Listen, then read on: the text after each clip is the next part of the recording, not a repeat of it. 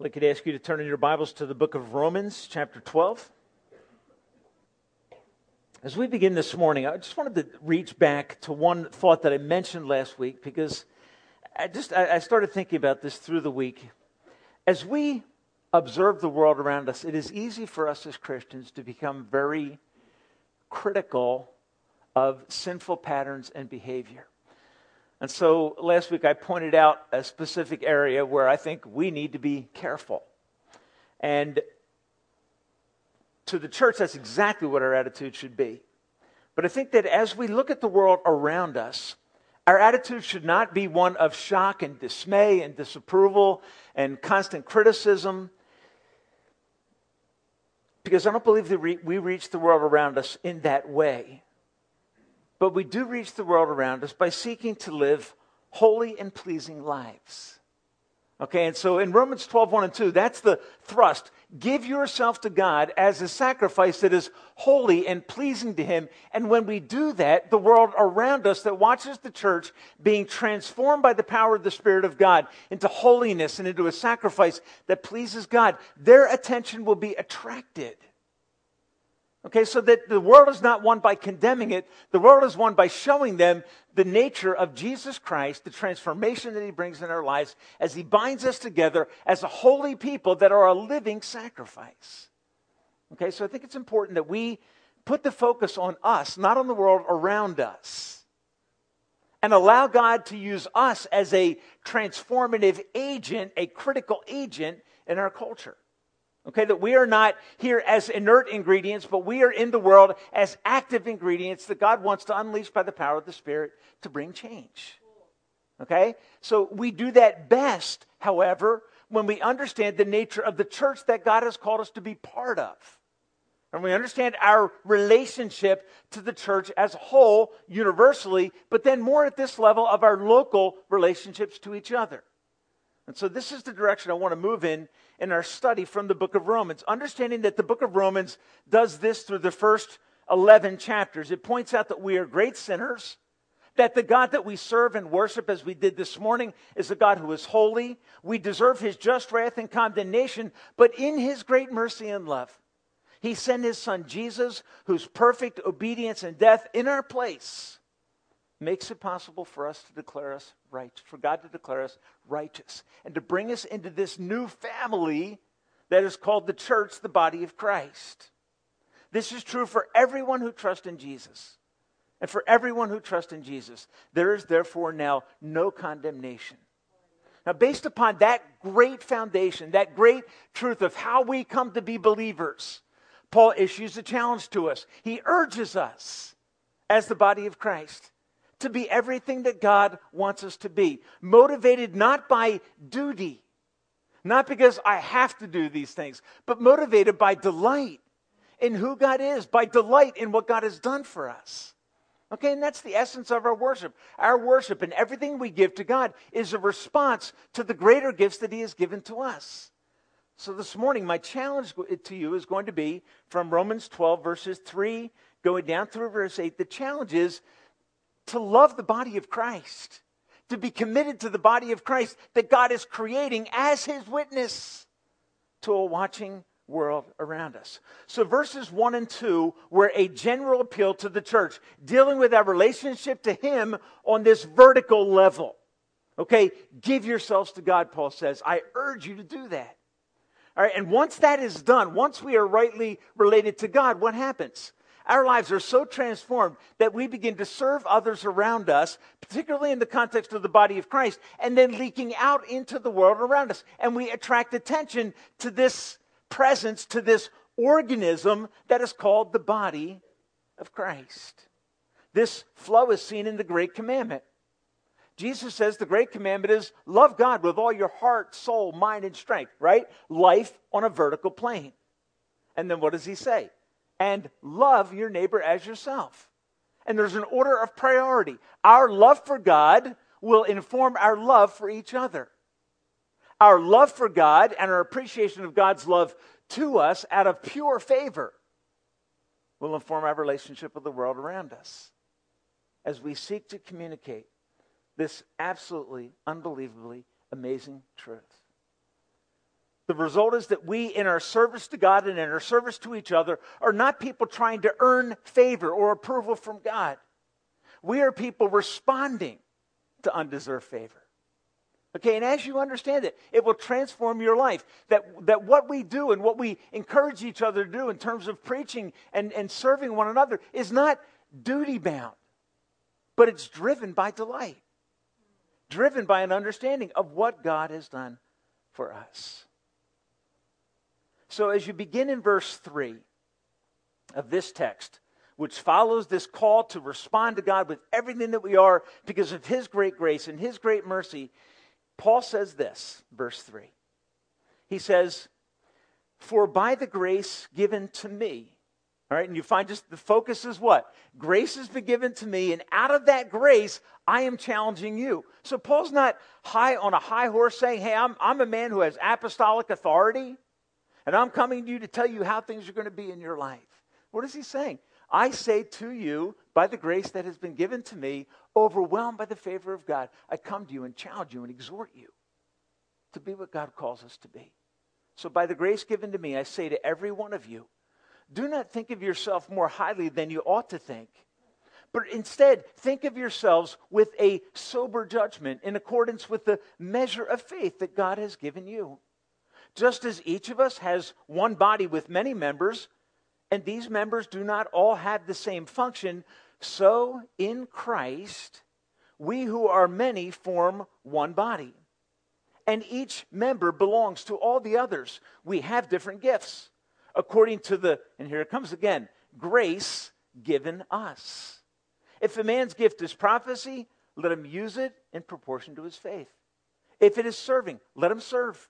If it is teaching, let him teach. If it is encouraging, let him encourage. If it is contributing to the needs of others, let him give generously. If it is leadership, let him govern diligently. If it is showing mercy, let him do it cheerfully.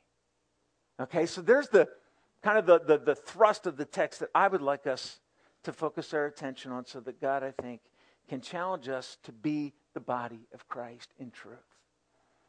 Now, what you'll notice at the beginning of this text is that the challenge goes out to every one of you. Now, this is fascinating to me because the challenge is not to the church corporately. The challenge in this text is what? It's to the church individually, to every one of you. All right, so what's it going to be? There's going to be a call to commit to the purposes and plans of God in relationship to the gifting of the Spirit of God. That's the call. What's the implication of this emphasis on every one of you? They think the implication is this, all right? A church cannot be strong, a church cannot be committed apart from deeply committed individuals that make up that church. Okay, so the challenge isn't to the group, the challenge is to individuals who make up the larger picture. Okay, so when a church begins to grow and expand and experience growth and maturity, what's happening? The individuals are taking on more responsibility in relationship to God-given gifts, and they're pouring themselves into service to each other. As a result, the church grows, and its influence and witness in the world expands. All right, that is the design of God. And the question that we need to ask ourselves is this: how can we become, in light of this passage of Scripture, there's others we could go to, but in light of this particular text, how can we become a more deeply committed, effective influence in our community?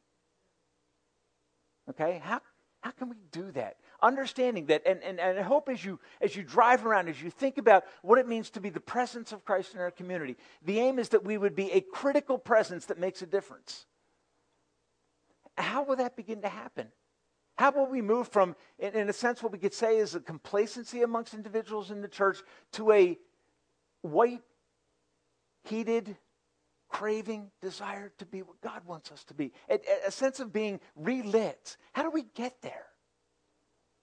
From this passage of Scripture, I want to make 3 suggestions. One relates to humility, one relates to unity, one relates to intensity. Okay, 3 words that will help us as a church to become more of what God wants us to be based upon the very simple teaching and reflections in this passage of Scripture. So first of all, let's look at verse 3. By the grace given to me, I say to each of you, do not think of yourself more highly than you ought to think, but rather think of yourself with sober judgment in accordance with the measure of faith that God has given you. I think the thrust of verse 3 is this. I think it is an encouragement to the church to cultivate an attitude of humility. Okay? And a call to the church to cultivate an attitude of humility. Now, what's fascinating in verse 3 is that the word think is used 4 times in the original language. Many of your translations will have it listed 3 times because in the one time it's kind of an assumed. Okay? But the focus is think of yourselves. Well, that's interesting. If I'm saying that I believe the thrust of verse 3 is to cultivate an attitude of humility, why would the Apostle Paul call us to focus our attention on ourselves? Right? So he says, think of yourselves. Okay, now, what is it that he wants us to think about ourselves? He wants us to participate in self-examination, not selfish thinking. Okay? And the encouragement is, think about yourself. Examine yourself. Don't examine yourself to gain a higher view of yourself. Examine yourself to find ways in which you can correct your life in relationship to the body of Christ and the work of God in the world around us. So it's not an encouragement to pride. It is instead this. It is a call to think about yourself with sober judgment. The idea of sober judgment here is to be realistic. Okay? We live in a culture that for years has talked about the need to improve and encourage high self-esteem. Right? And what does that do? That leads to more of a selfish or self-centered view of life. What is this text encouraging? All right, this text is encouraging, I believe, an accurate understanding of who you are in Jesus Christ. A sinner redeemed and saved by God's amazing grace. He has changed your life. And He has gifted you by the indwelling presence of His Spirit so that you can have an impact on each other's lives. Now, that's not meant by God to produce pride and a sense of arrogance, because when you gain a sense of pride, what you will find is you will distance yourself from others because, quite frankly, they don't deserve your blessings. They don't deserve your help. Okay, an accurate self-view will draw you to one another. Why? It's realistic. It grasps that, yes, God has given each of us as believers certain capacities and talents to bless each other, not to make us better than each other. Okay, so in the church, what happens? We don't compete with each other. We serve each other. We're on the same team. Okay, and when we allow God to humble us by His grace, we will find that we are freed to serve and to bless and to help and encourage each other in the way that God wants us to. Where will this humility come from? Okay, how will I gain a realistic understanding, a real view of myself? And I think the way that Paul does this is fascinating. He says, don't think of yourself more highly than you ought, but think of yourself, end of the verse, with sober judgment. That is a rational, realistic assessment. Think of yourself in accordance with the measure of faith that God has given to you. Now, we could be talking about faith in 2 perspectives here. It could be the quantity of faith that God has given. And we know in the Bible there's this idea or teaching about the gift of faith. But it also could be, and I think the thrust of Paul's thinking here is this second thought in this context. Okay, that this gift of faith that is given you has resulted in what? It's resulted in your redemption. It's resulted in your forgiveness. It's resulted in the application of the work of Jesus on the cross to your life. And as a result, you have been changed. There is for you now no condemnation. Your life, the trajectory of it eternally has been altered. What should that do to us? Well, for everyone who's been at the foot of the cross, the grace of God should humble us and free us from the slavery of pride and the destructive force of pride in our lives. And I want you to notice how I think Paul incorporates that here. At the beginning of verse 3, he says, I say this on the basis of the grace given to me. And what is Paul saying? I'm an apostle because of God's grace. You're a believer in Jesus Christ because of the gift of faith that God gave you. I want you to think of this from 2 passages of Scripture. I just want to read these for you. 1 Timothy chapter 1. If you want to turn there, obviously you're welcome to do that. Okay? 1 Timothy chapter 1, where Paul reflects on how the grace and favor of God was poured into his life in a way that literally and completely changed him. 1 Timothy 1 and verse 13. Here's what Paul says. Listen to this. He says, even though I was a blasphemer a persecutor and a violent man that is undeserving of God's love. I was shown mercy because I acted in ignorance and unbelief. And then listen to what he says. The grace of our Lord was poured out on me abundantly, along with the faith and love that are in Christ Jesus. Okay, what is Paul saying? I'm in Christ because the grace of God and the love of God and faith from God were poured out on me abundantly. And what happened? Paul became, on the road to Damascus, a completely transformed and changed individual. All right, the grace of God was doing what to Paul? It was humbling him. So that years down the road, as he writes the letter of Romans, and this chapter 12, what is he saying? I'm speaking by the grace of God and the faith that was poured into me that has altered my eternal existence. In Ephesians 2:8-9, the Apostle Paul alludes to this idea of faith being a gift from God. He says, it is by grace you have been saved through faith. And this, not from yourselves, it is a gift of God, not of works, so that no one can boast. So that the grace of salvation and the faith to believe are works of God in the heart of someone who has been convicted about their sin and drawn to trust in Christ. Now, what does that do? Here's what it says. Everyone that's in Christ should have a humble attitude towards each other and should cultivate that because we all come to Christ on the same basis.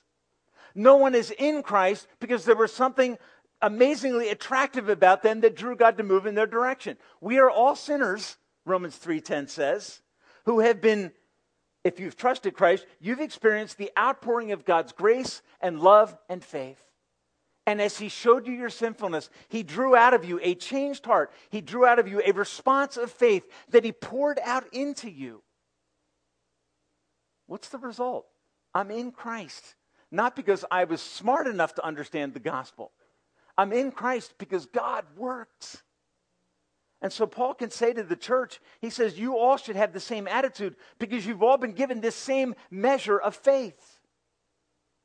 And that faith, that saving faith that was poured into you has completely changed your life. And that should produce in your heart a humble attitude towards your brothers and sisters in Christ. It is important that we have an accurate self-understanding as believers. Understanding that we are precious in the eyes of Christ. That we are blessed in the grace of Christ. That we are forgiven in the grace of Christ. That's the common ground that we all stand on. And it should cultivate within us a humility. And it should have the effect of killing pride so that no one in the context of the church is Mr. Big.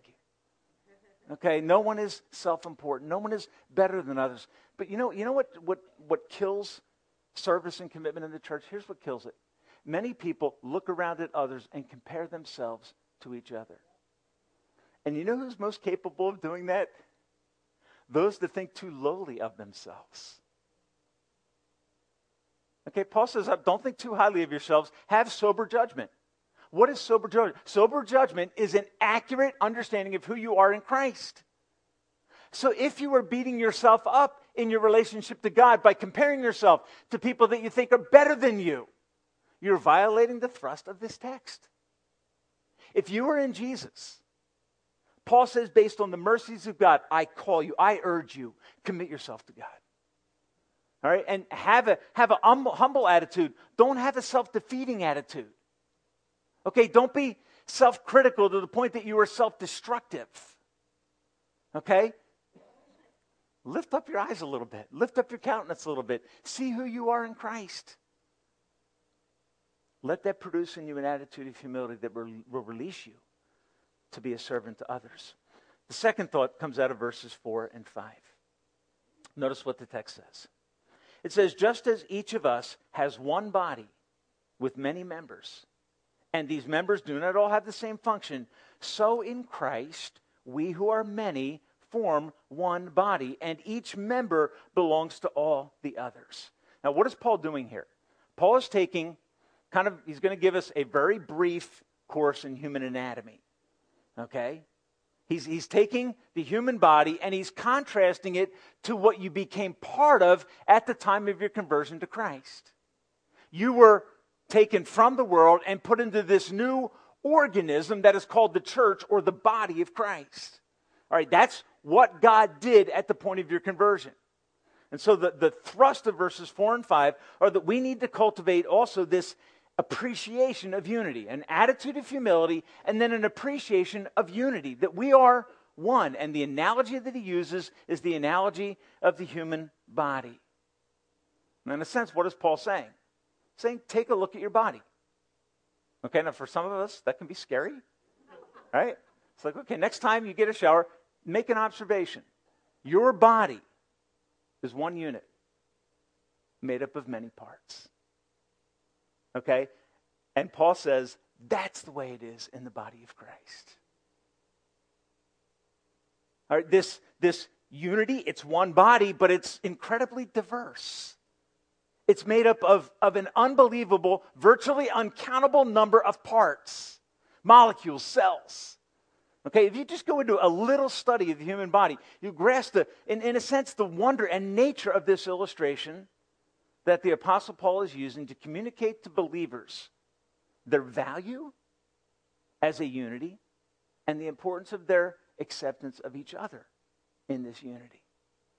Okay, because this moves in two ways. I need to take the gifts that God has given me and employ them in serving others. But I also need to be open to receiving the ministry of others. Why? I'm part of a body. Okay, so it's important that we understand this. The body is one, but it has many parts. It is a blend of unity and diversity. Think of this real quickly with me, if you would. But how many bones are in the human body? And there isn't a difference between the number in men and women, as is often said from Genesis. Okay? There's about 206 bones in the human body. That's the norm. Okay? How many cells are in the human eye? Okay? There are 120 million rod cells, 6 to 7 million cone cells. That's in your eye. Okay? Your foot has 26 bones, 33 joints, 107 ligaments, 19 muscles, and tendons. Okay? If you think about bodily organs, all right, an organ is a complex structure made up of two or more tissue types. Examples of organs include the skin, each muscle, each bone, a lymph node, a blood vessel, a nerve, sense organs, etc. Given that there are over 700 muscles in the body, and that there are on average 206 bones, there may be well over 1,000 organs in the human body if you include all of the internal organs. That's astonishing. Your body is not one. It's made up of a diversity of pieces that all work together, all right, to produce a very powerful effect. Unity is important. Diversity is important. Both are essential. A variety of functions amongst all these parts works together to cause the body to be healthy, not handicapped. Now, what's the key? All right, the key, according to verse 5 in this text, is this. As a result of this picture of the church, each belongs to the other. That is, we are bound together in Christ by the power of the Spirit into what? Into a body of which we have, by the grace of God, been made a part, of which we are a part permanently. Okay? You could take any organ of your body, sever it, and it will die. It can't function apart from the unity, even though it is greatly diverse. Okay? As I thought through this, I thought, you know what? The truth is that any part of the human body severed from the body becomes what? Becomes grotesque. Right? It's the stuff that horror films are made about. Severed body parts, because severed body parts don't have any beauty, nor do they have any function. And what happens in the context of church life? What happens is that we become independent. And when we do, we lose function and the church loses beauty. Okay? Now, I've never been in someone's house and seen a portrait of an elbow. Okay? Just not something that... Is it that we don't value our elbows? No. Here's a challenge I would give you. Most of us have never thought, I am really grateful for my elbow. Okay? But here's what I would challenge you to do. Go home today and eat your lunch without using your elbows. Or try to brush your teeth without using your elbows. You'll have to get really creative. Okay? What's the picture? What is the picture Paul's saying? Paul's saying every part of the body is beautiful when it is attached to the body. It has a function and it has a beauty and a corporate oneness. But when it is separated, it loses beauty and function and ultimately life itself. And I think we could make the observation that for many of us, our relationship to the body of Christ is often detached. We lack a vital understanding, an appreciation for the unity that God has brought together in the church. A few years back, I was sharing this story with a couple friends about a week ago. I was starting a lawnmower. And when I did, it was an 8 horsepower, one of those old Toro bicycle handle type lawnmowers. I went to start that. I pulled the cord, and the engine compressed, drew my hand back towards the motor, which caused me to let go of the cord and then pull my hand away. In the process of doing that, my finger, I think it was my second finger, caught the shroud, and I left behind something very important. All right, my fingernail was instantaneously plucked out. Okay? I felt this fire in my hand, and my whole body began to respond to this wound or this injury that had taken place. Carrie Smith will remember this quite well because she's a nurse and she's the person I called on the phone. And I'm hopping around the yard, my whole body responding to what? An injury that affected part. Now, I could have said to myself, hey, Tim, it's just a fingernail, relax. Right? But my body did not give me that option. Okay, after I got done hopping around and got through the shock of what had happened, I went in, I laid down on the couch. And you know what happened? My whole body just began to shut down. Then Carrie showed up and said, oh, we need to scrub that with hydrogen peroxide. I was like, no! My whole body went into fetal position, right? No, why? Because when your body gets injured, what happens? Your whole body responds to that. I've been dealing with a crown of a cracked tooth that has a crown on it now, and everything's not working out quite right yet. And that my existence is affected by that.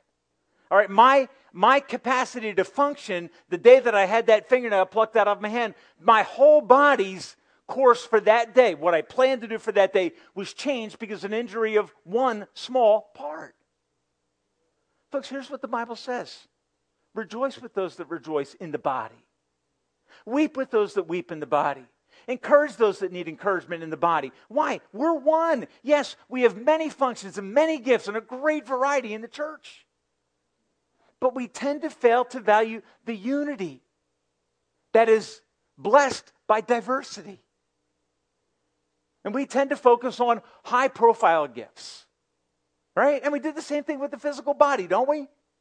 We don't value elbows. All right? In a strange way, we value other things. We think they're more important. Right? But that's not the way that it is. By God's design, every part has an important function that contributes to the health of the whole. In the body of Christ, we each provide and receive. We each make important contributions by design, and we all receive important contributions by God's design. It's the nature of the church.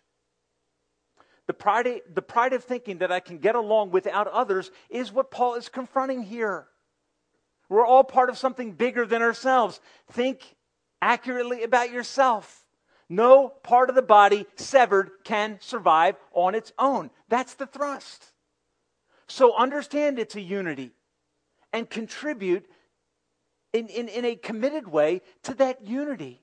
We need and should value each other. We are all important. None of us are self-important. And in the context of church life, what happens? We tend to overvalue visible parts. Right? That's what we do. And I would argue that the invisible parts of the church are often doing the most important things in the church. The things that really keep it going, that really give a church cohesion and make it one. And God wants us to value this. And God's vision for the church in this regard is that we would be a mutually ministering body with a variety of gifts and contributions. That we wouldn't be about one moment in the week, but we would be about the week and the living out of our faith as believers. That's what God wants. And the challenge I want to give you this morning is this. Find a setting in the context of the chapel family where you can start to make a vital contribution to each other, where we really begin to understand, appreciate, and participate in body life. And that can be in groups of 1 or 2. It can be in a group of 10 or 12. It doesn't matter. It doesn't matter if it's officially recognized or not. What is important is that we realize that the Spirit of God has come to earth to build a body, and that body is His witness to the world, and that witness to the world cannot be effective apart from an appreciation of the unity that God has called us to be as the body of Christ. Verses 6 and 8 real quickly say this. We have different gifts. Now so here's the analogy of the body, and then he applies it now specifically to our experience as Christians. We have different gifts according to the grace given to us. If a man's gift is prophecy, let him use it. If it's serving, let him serve. If it's teaching, let him teach. If it's encouraging, let him encourage. And on Paul goes. Okay? And so, in a sense, what is he saying? Whatever your gifts and capacities, and the list that's given here is not an exhaustive list. Right? There's 8 spiritual gifts listed here. If you go through the entirety of the New Testament, 1 Corinthians 12, 1 Peter 4, and Ephesians 4, and this text, you'll find approximately 18 to 19 spiritual gifts that are listed. It's not to say that any of those lists are intended to be utterly exhaustive, nor that it's individual gifts. I have this gift and that's all that I do. No, there are varieties and there are mixes and blends of spiritual gifts that God gives. The other problem that we run into when we study spiritual gifts is what? It tends to be an area where there's such great difference of opinion that most churches avoid the discussion because we don't want to involve ourselves in controversy. And what are we doing? We're devaluing the body of Christ. All right, God has given gifts to the church to help her to be strong and unified and to be the witness that God intends for us to be in the world. And so the last thought that I want to share with you is this. I believe God wants us to cultivate intensity in our service to each other. All right, at the end of this set of verses, particularly at the end of verse 8, the Apostle Paul uses 3 words. Generosity, he says, do that with diligence. If it's zeal, with generosity, with diligence, and cheerfully. There are 3 words that do what? They kind of ramp up intensity. Okay? And as you read through this text, what do you start to get the sense that Paul's saying? What Paul's saying is, whatever your gift is, do it. Unleash it. Use it. Have an effect in the church that God has called you to.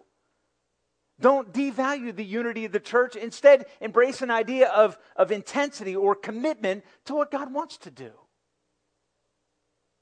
Take the gift you have and unleash it for the glory of God. Unleash it in a way that is humble. But unleash the gift. Spiritual gifts are what? They are God-given capacities and power to build up and strengthen each other in Christ. They are sovereignly distributed. So I shouldn't be jealous of the gifts that other people have. I should be glad for the gifts that they have. And I should understand the gifts that I have and employ them in serving others in the body of Christ. We each have a role to fulfill. We each have a function in the context of body life. And God has given this idea of spiritual gifts. And in this context, the word for gifts is charis. All right, it's this simple word for grace. And it comes in a manifold way. It's in the plural. God has distributed graces to the church. Those graces are enablements to make the church strong and effective, but they are also empowerments to make your service count for the glory of Christ. So that's what Paul says at the beginning, right? Verse 3 of this text. What does he say? I say, by the grace of God given to me. Paul speaks out of the grace of God. What's the grace doing? It has gifted him with a specific appointment of apostleship, but it is also empowering him to fulfill that role.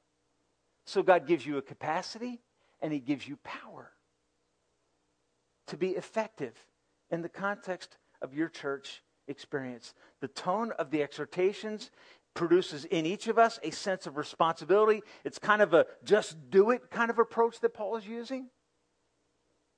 So what does Satan want to do? You know what Satan wants to do?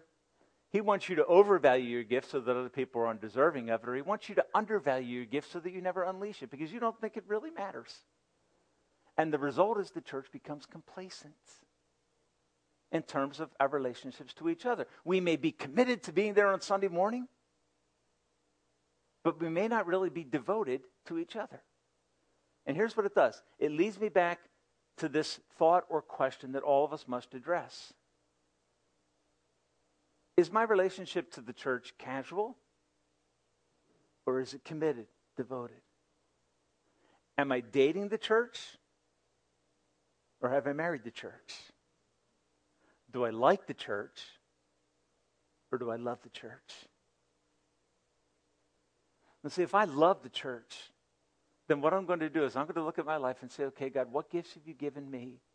How can I make a difference in the lives of my brothers and sisters? Because if God has given me capacities, and he has, 1 Corinthians 12:7 is so clear, he has given to each one individually as he wills, sovereign distribution to every believer of a capacity to help others. And a healthy body can then what? A healthy body that's supporting itself in the context of a local church can then begin to see its power and effectiveness unleashed on the world around it. Okay? So God, in his wisdom, has given gifts to the church. His desire is to create an intense love for each other so that we come away from verse 5 saying, each belongs to the other. And each belongs to each other in this realm of gifting where God has given us not only permission to help each other, but he's given us a capacity to help each other and power by the Spirit to help each other. That's what he's done. This is the wisdom of God in the church. And as you begin to function in these sorts of ways, I think you will be helped in understanding what your gift is by understanding what areas of ministry bring delight and energy to my life. Okay? As I use that gift, what brings joy before God? A God-exalting joy that says, God, thank you for that capacity. Thank you for that gift. Help me to love the body that you shed the blood of your Son to purchase. Folks, that's how much God loves the church.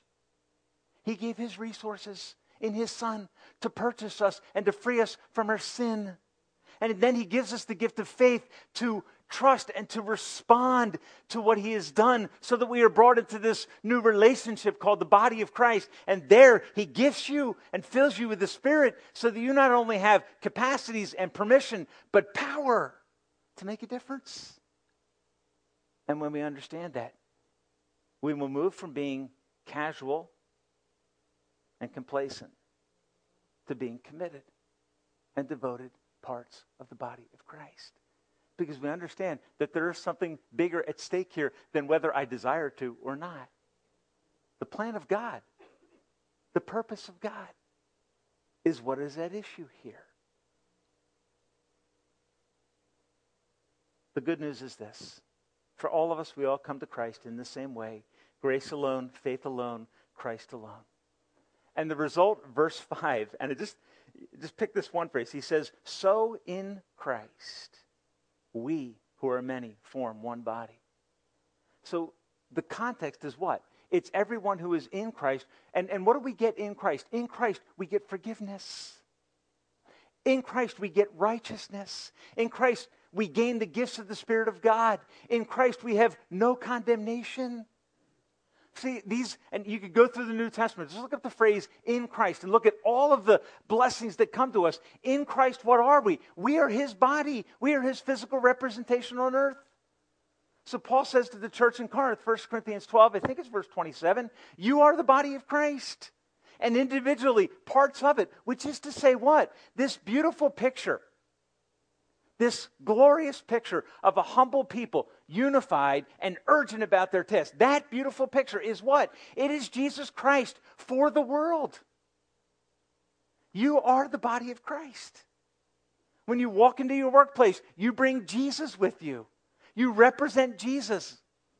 When we gather together as the church, what are we doing? We represent Christ. We are his body. It's powerful. And I think it will cause us to move from being casual to being intense. And it will also help us to defeat the lies of the evil one that says, the contribution you make, it really isn't that significant. And it's really not necessary. And the result is what? The body becomes handicapped because we believe the lies of the evil one. You know what he wants? He wants you sitting in the bleachers. He doesn't want you on the field. Okay? He wants you to be competitive with each other, not serving each other. And you'll find in your heart those attitudes rise up.